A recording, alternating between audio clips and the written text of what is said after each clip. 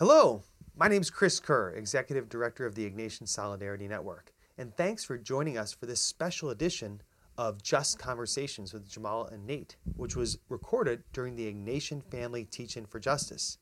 Thanks for listening. Welcome back, everyone. We hope you had a nice break and had a chance to recharge. For this large breakout session, you are in Applied Anti-Racism, Increasing Justice and Equity Through Action. And I'm now happy to introduce our two speakers. First, Jamal Adams is the principal of LaSalle College Preparatory. Previously, he was the Director of Equity and Inclusion and Director of Faculty at Loyola High School of Los Angeles. He holds degrees from Columbia University and Loyola Marymount University. And second is Dr. Nathan J. Sessoms. He's the principal and CEO of Success Beyond Measure, a diversity and educational equity consulting firm. He's the former director of the Office of Black Student Services at Loyola Marymount University, where he continues to serve as an adjunct professor. Jamal and Nate are the hosts of the new Ignatian Solidarity Network podcast called Just Conversations with Jamal and Nate, focused on race, faith, and Catholic education, which you can find wherever you listen to podcasts. I'd now like to welcome Jamal and Nate, and Jamal to start. Crystal, thank you so much for that wonderful introduction. And it's really our pleasure to be in this space with you.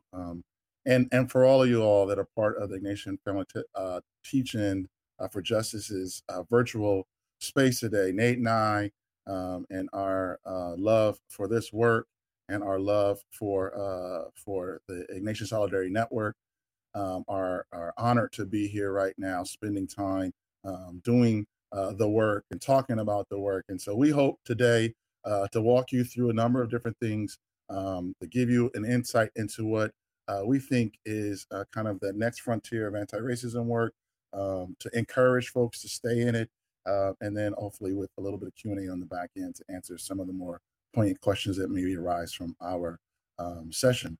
So if we go ahead, we'll pull up our slide deck here and we'll get started.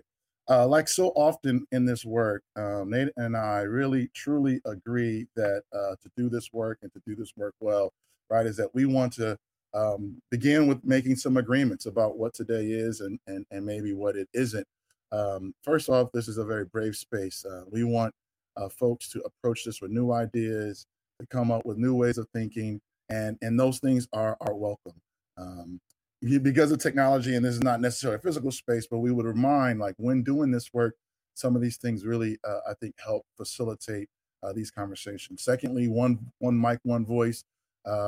We particularly together when talking about ideas, try to practice active listening, agreeing to let one person make their point and really allow them to complete their thought, right? Interruptions and things of that sort make for cause emotions to rise up and oftentimes dilutes our message.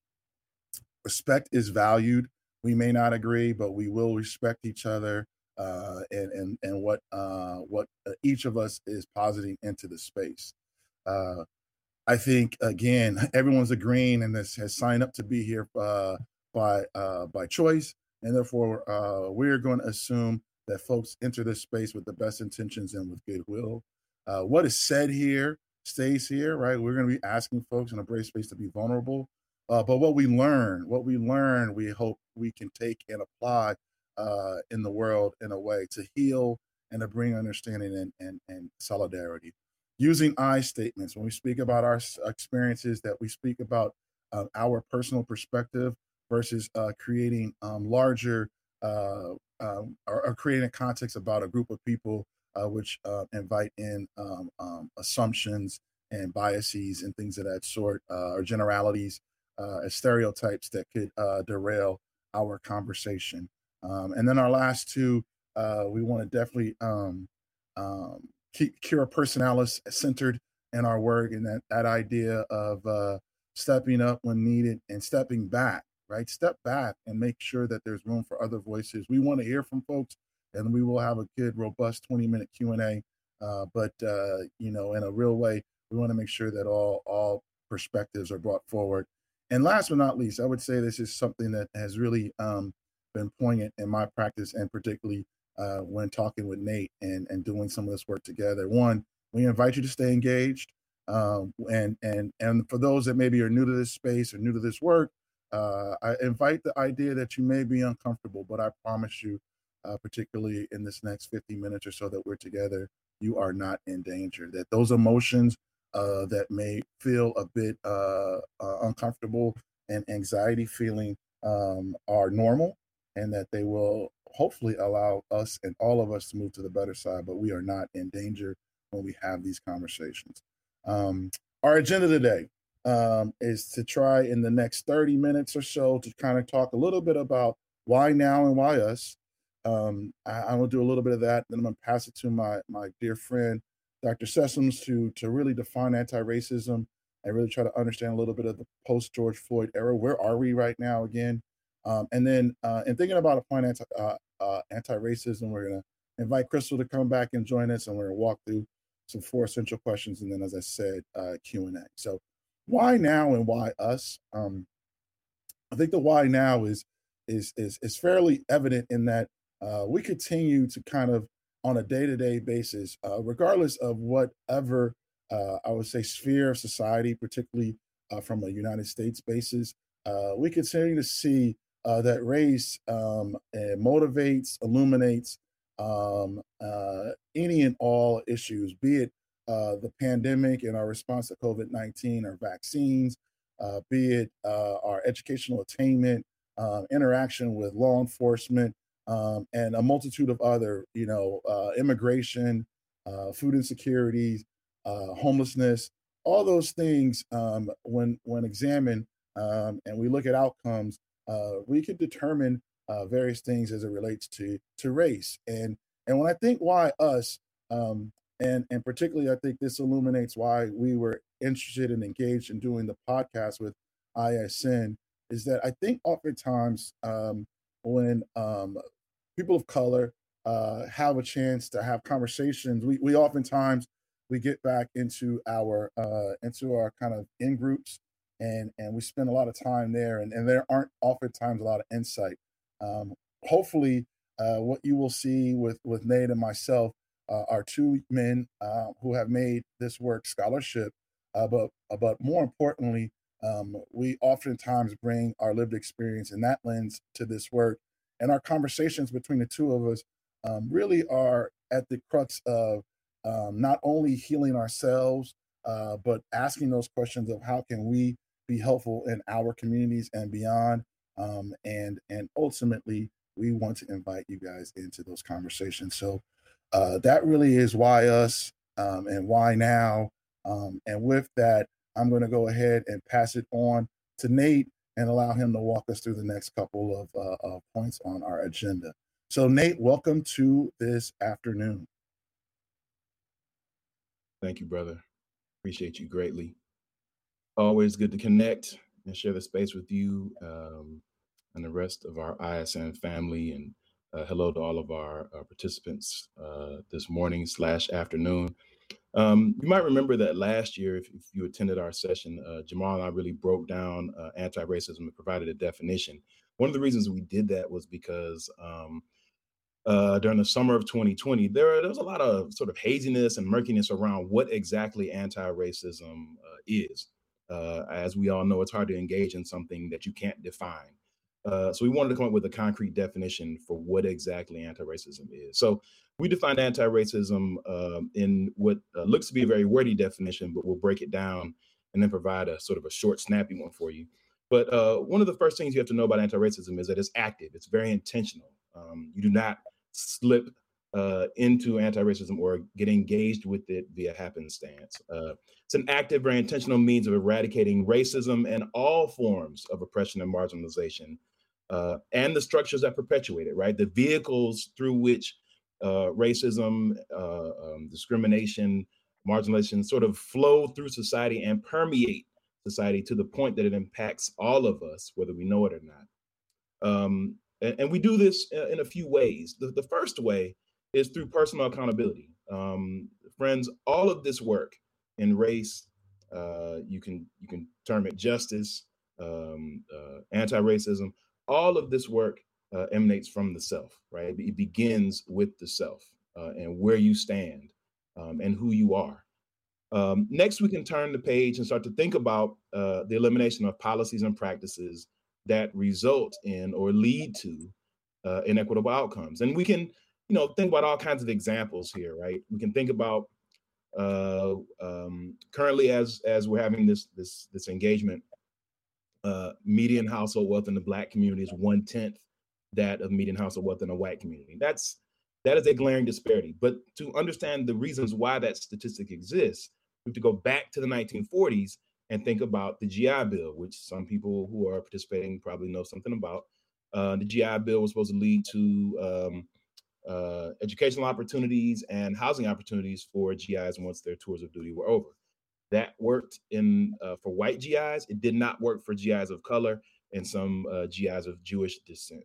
And so if you allow one population to participate in the wealth game, because we know that home ownership is the primary way that people accumulate wealth in the United States, and you hold another population of people back for 30 years and then let them engage, you're going to end up 70 years later with inequitable outcomes, right? So anti-racism seeks to engage with and now curb or break down policies like that. We can also shift our attention to systems of oppression and marginalization, like structures, right? These are ways that marginalization and oppression are sort of flow through society and impact us and make our lives or the lives of historically marginalized and oppressed populations more arduous, right? More difficult.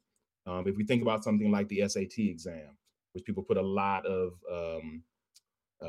give it a lot of cachet and gravitas, not all students are prepared to take that exam in the same way. So a lot of students from urban public school districts don't get the type of training they need to succeed on the exam. A lot of students in, let's say, some suburban public school districts do. And then the statement is made that, student X is not prepared to do well in college. That may not be true because we're not looking at how all students are prepared. They're not all prepared the same way. So those are a couple of examples within a couple of institutions, housing and education, that our policies have failed us in this country. And so ultimately what we're trying to do with anti-racism is create a more equitable, more egalitarian society for all people, right? Shifting gears and thinking about continuing through the definition, a lot of people get sort of stuck on the race part of anti-racism. And Jamal and I want to make sure that when we speak about anti-racism in detailed ways, that race is but one factor, one variable through which people can be oppressed and marginalized, right? To that end, anti-racism has been applied in historical context. We can think about voter suppression attempts and Bloody Sunday in March of 1965, the Edmund Pettus Bridge, people like John Lewis marching and then getting beat down by police officers and left in the street. That was 1965. As a result of that march and other activities, we see the Voting Rights Act passed in this country. Again, that was 1965. It's 2021, and I think what Jamal last count, like 45 or 46 states are working to pass legislation to suppress the vote. So anti-racism is involved in historical attempts at marginalization and present-day attempts. A lot of individuals, when they engage with this work, see oppression, marginalization, discrimination as something that happens between two individuals, right? So if two people exchange harsh words, one person accuses the other of using racist rhetoric, they have to, as adults, deal with that, okay? But we can't forsake the idea that racism, oppression, marginalization occur at institutional levels, right? Much broader than the interpersonal level, right? And so that attacking marginalization and discrimination within that context is much more difficult, right? Institutions have been at work for a very long time, and it takes a lot of work to undo policies, procedures, practices within institutions. Finally, anti-racism is at work in very overt instances, right? So we can think about the heinous murder of George Floyd and other instances of police brutality, but also it works in covert spaces, right? Like boardrooms where CEOs of corporations are making millions, but feel challenged to provide their staffs with a living wage, right? So these are some of the different contexts we see anti-racism being used. Finally, one point we want to make, people often confuse anti-racism with anti-Black racism. So Jamal and I will be in spaces and people will say, anti-racism, Black Lives Matter and George Floyd. And certainly Black Lives Matter, the movement, utilizes an anti-racist stance for sure. But we want to make sure that people don't conflate the two. Anti-racism is not solely focused on the Black community. Now, having said that, it's also important that we articulate the fact that anti-racism does not dilute the claims of the Black community, right? Nor the Latinx community, nor the Asian community, any community, right? What anti-racism does is it highlights the fact that racism, oppression, marginalization are systemic in society. They impact all of us, whether we know it or not, whether we're willing to admit it or not. And to that end, we are all responsible, right, for addressing it and ultimately mitigating it, right? So it is anti-racism shines a light on society and says, what are you willing to do to create the society in which you'd like to live? Anti-racism is obviously critical, but it's become even more critical in the last 18 months or so, because we now live in what Jamal and I like to refer to as the post-George Floyd era, right? Some of you may have noticed that a lot of celebrities, actors, politicians, we just saw John Gruden, the former head coach of the Las Vegas Raiders. Society is holding institutions and individuals accountable in ways that we've never seen.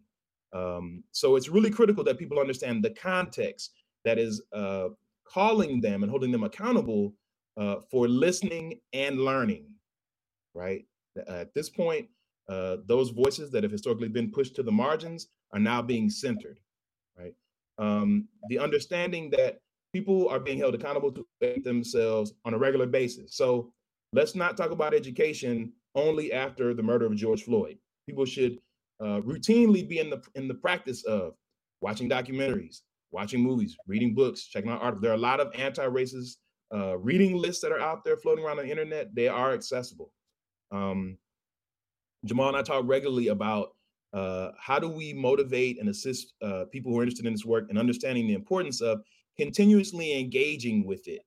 Again, not just when there's some heinous act that's on CNN or MSNBC, but continuously engaging in dialogue around anti-racism, racism, oppression, and how to do better and be better. These issues affect people's lives, some people's lives on a daily basis. Therefore, we all have to be engaged on a regular basis. We know that in this era, individuals are reviewing, reflecting, and revising their attitudes, behaviors, and beliefs. So at an individual level, people are being challenged, but also at an institutional level, right? Colleges, universities, parishes, various organizations and entities are reviewing, reflecting, and revising their policies, procedures, processes, and in some cases, their personnel, right? Anti-racism causes you to make some very difficult decisions. Ultimately, we're trying to create greater levels of transparency in this era and help everyone understand that we are all being held accountable, right? Not just line staff, but everyone in the C-suite is being held accountable as well. So we all have a role to play, and it's important that we understand the context in which we're trying to do this work. Outstanding. Thanks, so Nate. I appreciate you. At this point, do we want to bring in our amazing MC, Crystal? Yes. Lead us in answering or addressing some questions? Yes, thank you. All right, so our 4 essential questions that we're all invited to reflect on, and we'll have the expertise of Jamal and Nate share some thoughts on them, are: while we know what anti-racism sounds like in theory, what does it look like in practice? Number 2, how do we embrace faith and mission while navigating the inevitable conflicts we find on the road to anti-racism? 3, what steps should be avoided when attempting to develop an anti-racist environment? And 4, how do we develop measurable anti-racist policies while embracing accountability? Thank you, Crystal. Appreciate you doing that part. Nate, why don't you, I'll put it back to 1. Why don't we start there and allow you to continue to help us, and I'll get to the next one. Sounds good. And thanks, Crystal, for sharing those questions with everyone.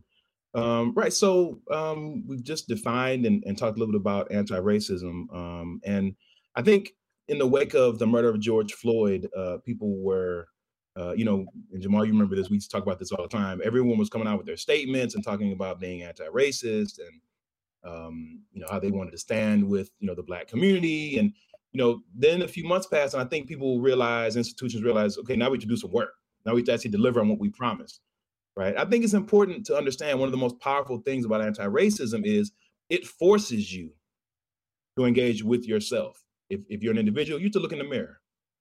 If you are an institution, you have to come to grips with and think about who you are, who you have been, and who you're trying to be. And so I think the answer to that question is going to be specific to the person and to the institute. There is no cookie cutter approach to this work. I think obviously people have to certainly understand anti-racism as a very direct approach to addressing marginalization. There is no dancing. You can't sort of stand in the middle. I think something that Jamal and I often talk about is this idea of, I think sometimes people do the dance and try to stand in the middle because they don't really want to engage in, or they're trying to avoid conflict. And Jamal and I talk a lot about the fact that conflict is actually okay. There's nothing wrong with conflict. Something that our good friend Henry Ward, my former supervisor, used to talk a lot about. It's how you manage the conflict that's most important, right? If we think about any type of engagement that we might deem fulfilling, it could be mentoring, it could be engaging in undergrad or grad school, or even good friendships, right? When someone says they have a good friend, my assumption is that you've actually gone there, if you know what I mean, with that friend. You've had some heated moments so that you both know where you stand. But this idea that we can do anti-racism work and please everyone and everyone's going to be fine and smiling all the time, I don't believe that that's true. So, anti-racism, we have to understand that conflict is part of the work, and that it is challenging, but it's certainly fulfilling and certainly worth it in the end. Well, I don't know if you want to chime in on that one, or yeah, and maybe segue. I mean, I think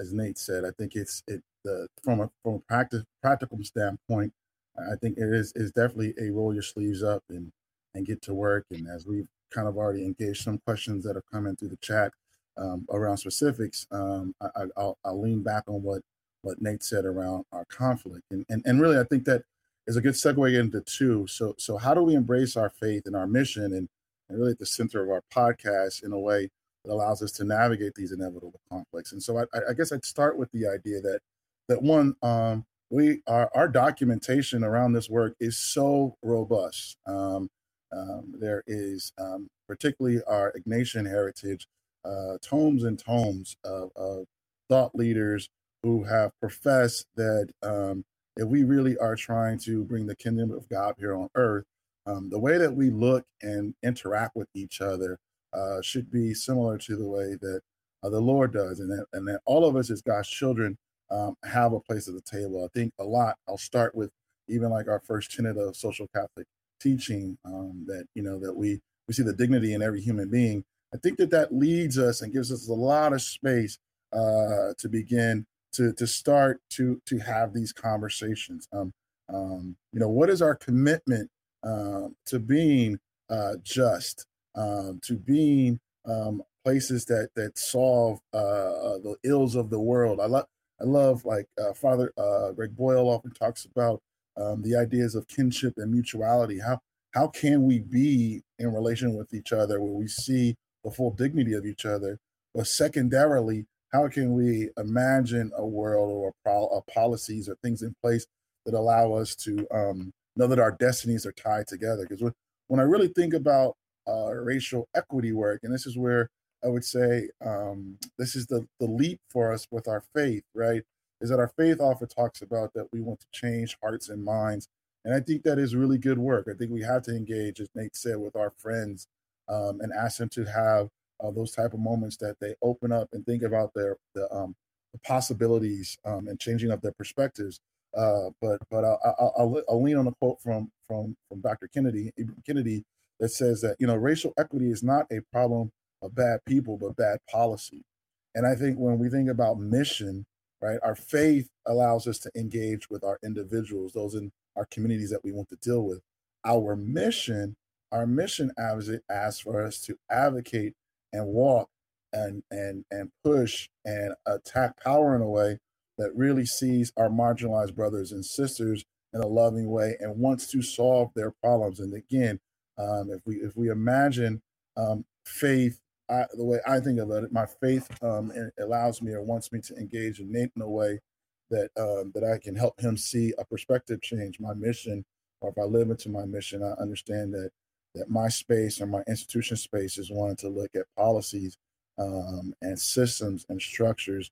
Nate alluded to them earlier, the GI bills, things of that sort, and to mobilize our collective power in a way that tries to erase some of those ills in society. So those are, I think we would look at question 2. 3 and 4, Nate, I'll pass this one to you. What steps do you think should be avoided when we're thinking about creating this environment? I'll be really, really quick. I think people have to understand the moment and see the murder of George Floyd, but also the murder of Breonna Taylor, the murder of Ahmaud Arbery, the murder of Christian Hall, Asian young man in the Poconos that occurred after George Floyd was murdered, the murder of Adam Toledo, young man from the Latinx community in Chicago. These are moments, but they've led to a movement, and that is the post-George Floyd era. People have to be very careful about how they engage and do this work and understand how they're being held accountable. Jamal and I talk a lot about the power of listening. Most of the issues that have come up that people have shared as historically marginalized and oppressed voices have been moved to the center aren't new. These issues have been around in society for a very long time: police brutality, substandard housing, food insecurity, things of that nature. Listening is a very powerful tool. We strongly advise everyone to be better listeners. Finally, I would say in engaging in anti-racist work and creating an anti-racist environment, please do not engage in anti-Black, anti-Latinx, anti-Asian, anti-LGBT racism. Okay. When trying to solve the problem, don't assume or think, well, let's just move the Black guy. Let's just move the Latina. Let's just move, and then they will solve it, because they clearly understand. We got to stay away from that. Right. So understand what anti-racism is and understand what it's designed to do, and that we all need to engage in it. We at the Ignatian Solidarity Network know that young leaders are the future of faith and justice work in our church and society. ISN is excited to announce 3 opportunities for high school students and faculty to build their leadership skills during the 2022 Arrupe Leaders Summits. This February and March, join us in California, Maryland, or Ohio. This year's summits invite high school students, along with faculty and staff attendees, to deepen their understanding of a faith that does justice, connect with students and colleagues across the nation through discussion groups, highly interactive sessions, and games, and become empowered to effect positive social change in their local and global communities. Register your delegation today at igsol.net/Arrupe. That's igsol.net/Arrupe. And then I know we needed the Q&A. So, and as I think about number 4, like how do we develop measurables? I think I'll give some quick thoughts here. 1, I think we have to understand our context. You got to do the work. What is the context of your institution? What is going on? 2, I think you got to gather data, right? If we're going to have accountability and measurable, we need to have data. It can't be all emotional work. It can't be, I theorize that this is going on in my institution. We've got to also data mine so that we can understand what our true issues or problems or things that we want to solve. And then I think it's like anything else in life, right? We develop a roadmap so we understand our issue. The data supports that this is something that we want to do, be it more representation, be it policies and procedures that have caused harm. 2, it's to create and develop a plan to address those issues. And I think the last part I'll leave with our group before we invite Crystal back in for Q&A would be that then there needs to be some type of reporting system or transparency system that allows you to come back into the community and then really lean on our Jesuit heritage and that's a moment of reflection. So transparency, reflect, did it work? Did it not? What do we do? Is there the next issue to tackle, or do we need to re-engage with this issue and try another process? And so really context, right? Data mine, build a roadmap, execute, right? And then with transparency, really have a meaningful reflection that allows you to evaluate, was it successful or not? And then what is our next steps from there? So we'll stop there. We stop sharing our screen, invite Crystal back in. I know there's been some questions in the chat, and we're excited to tackle a few of those. Awesome. Thank you so much. I feel like I can just listen to y'all talk all day. This is awesome. So one of the first questions that came through is pretty general. Do you have thoughts about the current backlash against critical race theory? Do we have thoughts? Now, welcome to our text messages and our phone calls. I think we both go. Go ahead, Nate, man. I'll give you the first crack at that. I would just say, I think that this is where people have to sort of think clearly about what's actually happening, right? So we have this, obviously, murder of Ahmaud Arbery, murder of Breonna Taylor, very heinous murder of George Floyd in broad daylight, Minneapolis, Minnesota, leads to a movement where we start to see protests on a global scale. A lot of work moving forward, a lot of talk about anti-racism. What might be the pushback from the right? And that is especially given that we had an insurrection January 6th, where we had individuals who had flags that said Blue Lives Matter using the poles to actually assault police officers. So that line of thinking can't work anymore. So, I don't know Christopher Rufo. I know that he is, he makes documentaries, so he's into storytelling. And I think he's telling what amounts, if you believe in it, it could be an effective story. That if you conflate all conversations around history and around race and around trying to get people to understand, policies and things that have happened in this country that have led us to where we are now, and you scare them by saying that something like critical race theory is going to be taught to elementary school kids, you have to understand that it's just a distraction. It's not. Critical race theory is taught in law school, and you can learn it in a PhD program if you're around some critical race theory. It's not being taught in elementary school. It's not being taught to kids. Your kids aren't in danger. But if you pay attention to what he's saying and that debate, you lose sight of the momentum that you could be creating toward building an anti-racist society. So it's just a distraction, but you have to see it that way and think clearly about it. That would be my take on it. Right, and I would say, if I can add, right, that this is the age-old playbook. If we think of any type of racial progress in the history of our country, that progress is often met by equal part resistance. And I think even in a tweet, specifically thinking about Christopher Rufo, I think he said something, I'm paraphrasing, I don't have it up, but his goal was to universalize or conflate, as Nate said, all things around race under the umbrella of critical race theory, to then demonize it and then to eradicate it. And I think we have seen that happen. I think the other thought that I think is important, and I think a lot about, and just the people that I interact in my role, is that the reason why it's effective is because theoretically we really live kind of in an ahistorical space in the world. I think our understanding of cause and effect from a long-term historical standpoint leaves us susceptible to misinformation. I don't know that I necessarily have an answer to that, but I would suggest that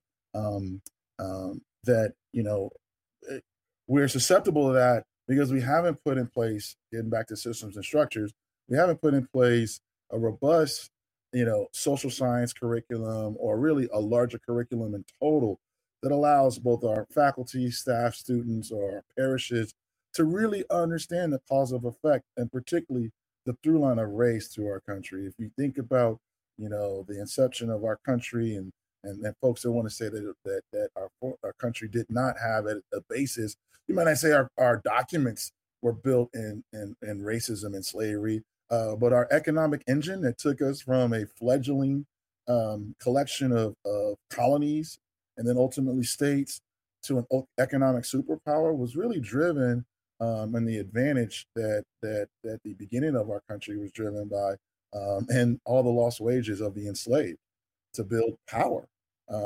Again, there's a through line through the Jim Crow era. There's a through line through the Civil Rights era, and the idea that that we aren't demanding that curriculum address those issues, and that so that when folks come together and have real conversations about this stuff, that they're speaking from a place of understanding of our history. It leaves us again susceptible to the hyperbole and the propaganda that eschews that somehow the critical race boogeyman is going to interfere into our schools and again create shame and guilt. There's a larger question, and maybe this is one of ours we can tackle for the podcast going forward. But I often ask the question of like, when did it become acceptable to imagine that an education doesn't create shame and guilt? I think those are real emotions for growth, and not that those that live today were responsible for some of these things I just spoke about, in terms of the institution of slavery or Jim Crow or things of that sort, but the idea that shame and guilt aren't motivating factors for a better world, to me seems backwards. And so again, I don't want to create mental anguish for students, but to understand like the cause and effect of how we got there, I don't know how we avoid some of those. Another question came in, kind of on related to the idea of teaching history and what that looks like. In Arizona, a teacher got in trouble for teaching about the struggles of, as it's written, of the Hispanic/Latino people historically and what they had to overcome. Mm-hmm. That was solved by telling teachers that they could not teach history based upon different racial or ethnic groups. What is your thought about that? I mean, candidly, I start with the idea that sounds and feels like censorship. Those lenses that we can look at, I think critical thinking, not critical, just critical thinking, a skill that I think every educational institution in America would say that, we espouse that in our students to create those that are critical thinkers. I think at the very basis of that idea of being a critical thinker is the ability to wrestle with the context that is created by multiple perspectives. And so the idea that, and I know this is happening, I think I saw that the state of Tennessee just passed a law around critical race theory and race denominated courses or education. I think it saddens me, but I'm not surprised. I think this is the playbook. And those of us that have it in our heart and our energy that we have, this is where the fight is. I would argue in a real way, like taking our title, Applied Anti-Racism. This is it. We got to hold very strong to the idea that truth and education, truth about the historical context of our country and the multiple perspectives, the only way for us to move forward, and as Nate said earlier and eloquently, an egalitarian society, is that we can wrestle with all of those perspectives. Pass it to Nate. I would just say real quickly, it's sort of the same to me as critical race, as Jamal said. I think if you know history, right, we can say the same thing about what the previous administration was trying to do with, shutting down the 1619 Project and all these great tools designed to teach us history so we can understand how we arrived at the moment where we are right now. If you know your history and who you are, your own personal history, you can push back on systems and on false narratives. So I just say stay focused. Don't get caught up in believing in these. Stay focused. Yeah. Don't get caught up. Don't get caught up.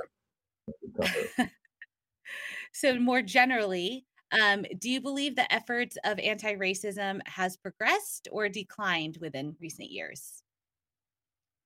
Progressed or declined in recent years?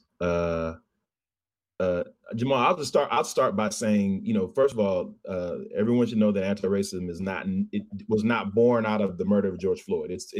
We talked about history. We were talking as we were preparing for this. Anti-racism in this country, particularly as a training tool, is nearly 70 years old. And there are specific reasons why it has sort of had an ebb and a flow in terms of how accessible it is to people and utilized more broadly. It makes people uncomfortable, which Jamal and I and Crystal, that's not a bad thing. We're okay with that. But I would certainly say it's progressed, and that's why you see the pushback from on critical race theory and on teachers who are engaging and trying to help students understand the history of this country and the systems and structures that have worked to marginalize and oppress people of color and our LGBT community and others. So, I would say it's progressed, but and there have been a lot of attempts to obviously keep it from progressing. So that's how it's out there and it's permeating society. So, yeah, and to that end, right? I would really going to lean back kind of on Kennedy's kind of idea of like what anti-racism is in kind of a twofold ill, right? It starts with the idea that we all are imbued, all of us, Nate and Mike included, imbued from society and bombarded with these like ideas of racial inferiority and racial hierarchy. I think that conversation is still awfully robust. The idea that inherently people of color are predetermined to have these outcomes that are diminished. I think people are still really obviously cognizant of that, and as Nate said, like as the assault from the other side continues to stay kind of loud and in place, I think I see people engaged. I know personally people are still engaged. I think what we might mistake in as progress is the idea that this continues to be front page news, or that Black Lives Matter continues to like show up in our different news cycles. I'm going to say like Nate said, to stay focused. I just in the context of our Ignatian world, right? I think about the secondary ed space where I've been in, like the publication and creation of Domain 5. And if you don't know that, I would say look it up. The rewriting of what it means to be a Jesuit school, and has explicit language around race and anti-racism, and that our schools going forward, when their sponsorship comes up to determine how Jesuit they are as a school, will have to answer that question into perpetuity about their programs and processes around race and anti-racism.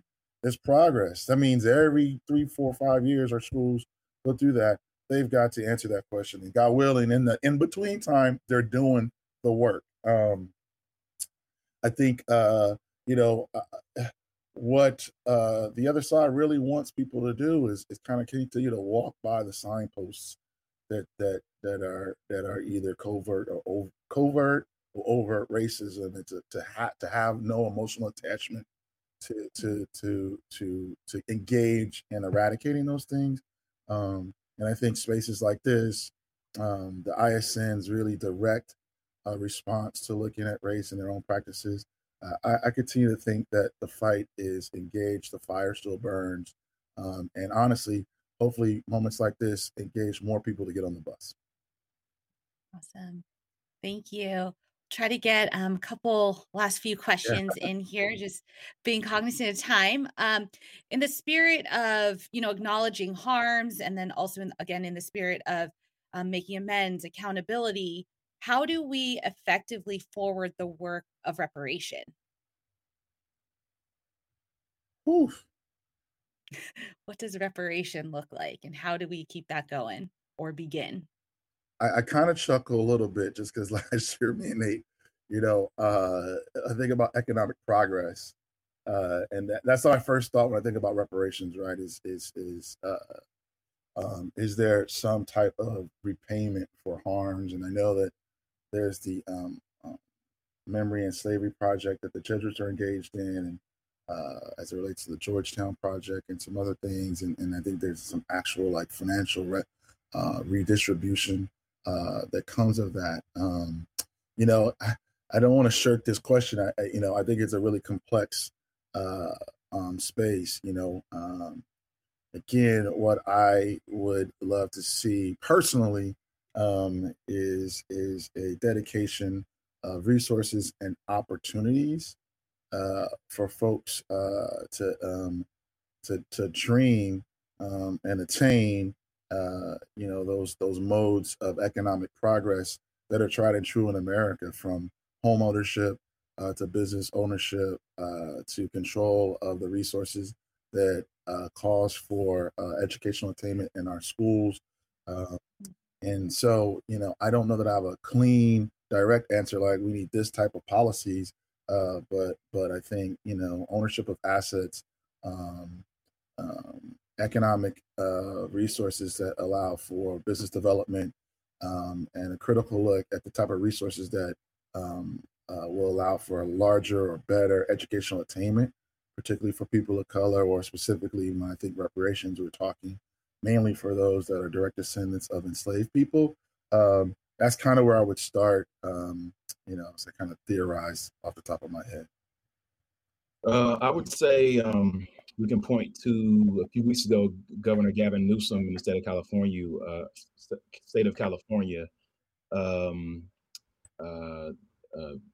I guess, put forth legislation to return Bruce's Beach back to the descendants of the Bruce family in Manhattan Beach in Orange County. No, not Orange County, LA County. Yep. And I think the idea of reparations is really about people educating themselves. There's a lot of times people don't know the history of why people are calling for reparations, but people don't know the history of the burning of Black Wall Street in Tulsa, or Rosewood, Florida, or and not just in the Black community, beyond the Black community, right? I think it's a specific challenge. The Black community is talking about it a lot and consistently, because one, the federal government has yet to make a statement and acknowledge that harm and say, like in the case of Bruce's Beach, but all across the country, this happened. We were complicit. We allowed this to happen, and we're going to take steps forward to ensure that that justice takes place. I think the acknowledgement, and then once it is acknowledged, activists and community-based organizations continuing to push elected officials to make decisions that lead to returning properties, providing educational benefits, providing financial benefits and restitution to those who have been harmed. I think those are 3 solid steps. Thank you so much to you both. It has been an absolute pleasure to spend this time with you. Thank you so much, Jamal. Thank you, Dr. Nate. For those of y'all who loved today's session, the good news is that you can continue to follow Nate and Jamal through their podcast in partnership with the Ignatian Solidarity Network, focused on faith and matters pertaining to race, justice, and Catholic education. Just Conversations highlights historical and current happenings in the realm of diversity, equity, inclusion, and anti-racism, while focusing on solutions, systems change, and the amplification of voices, working to create a more egalitarian society for all. Check it out at igsol.net/just-convos, or wherever you get your podcast. And if you weren't able to get your question answered, or if you have more, feel free to email them at justconversations@ignatiansolidarity.net.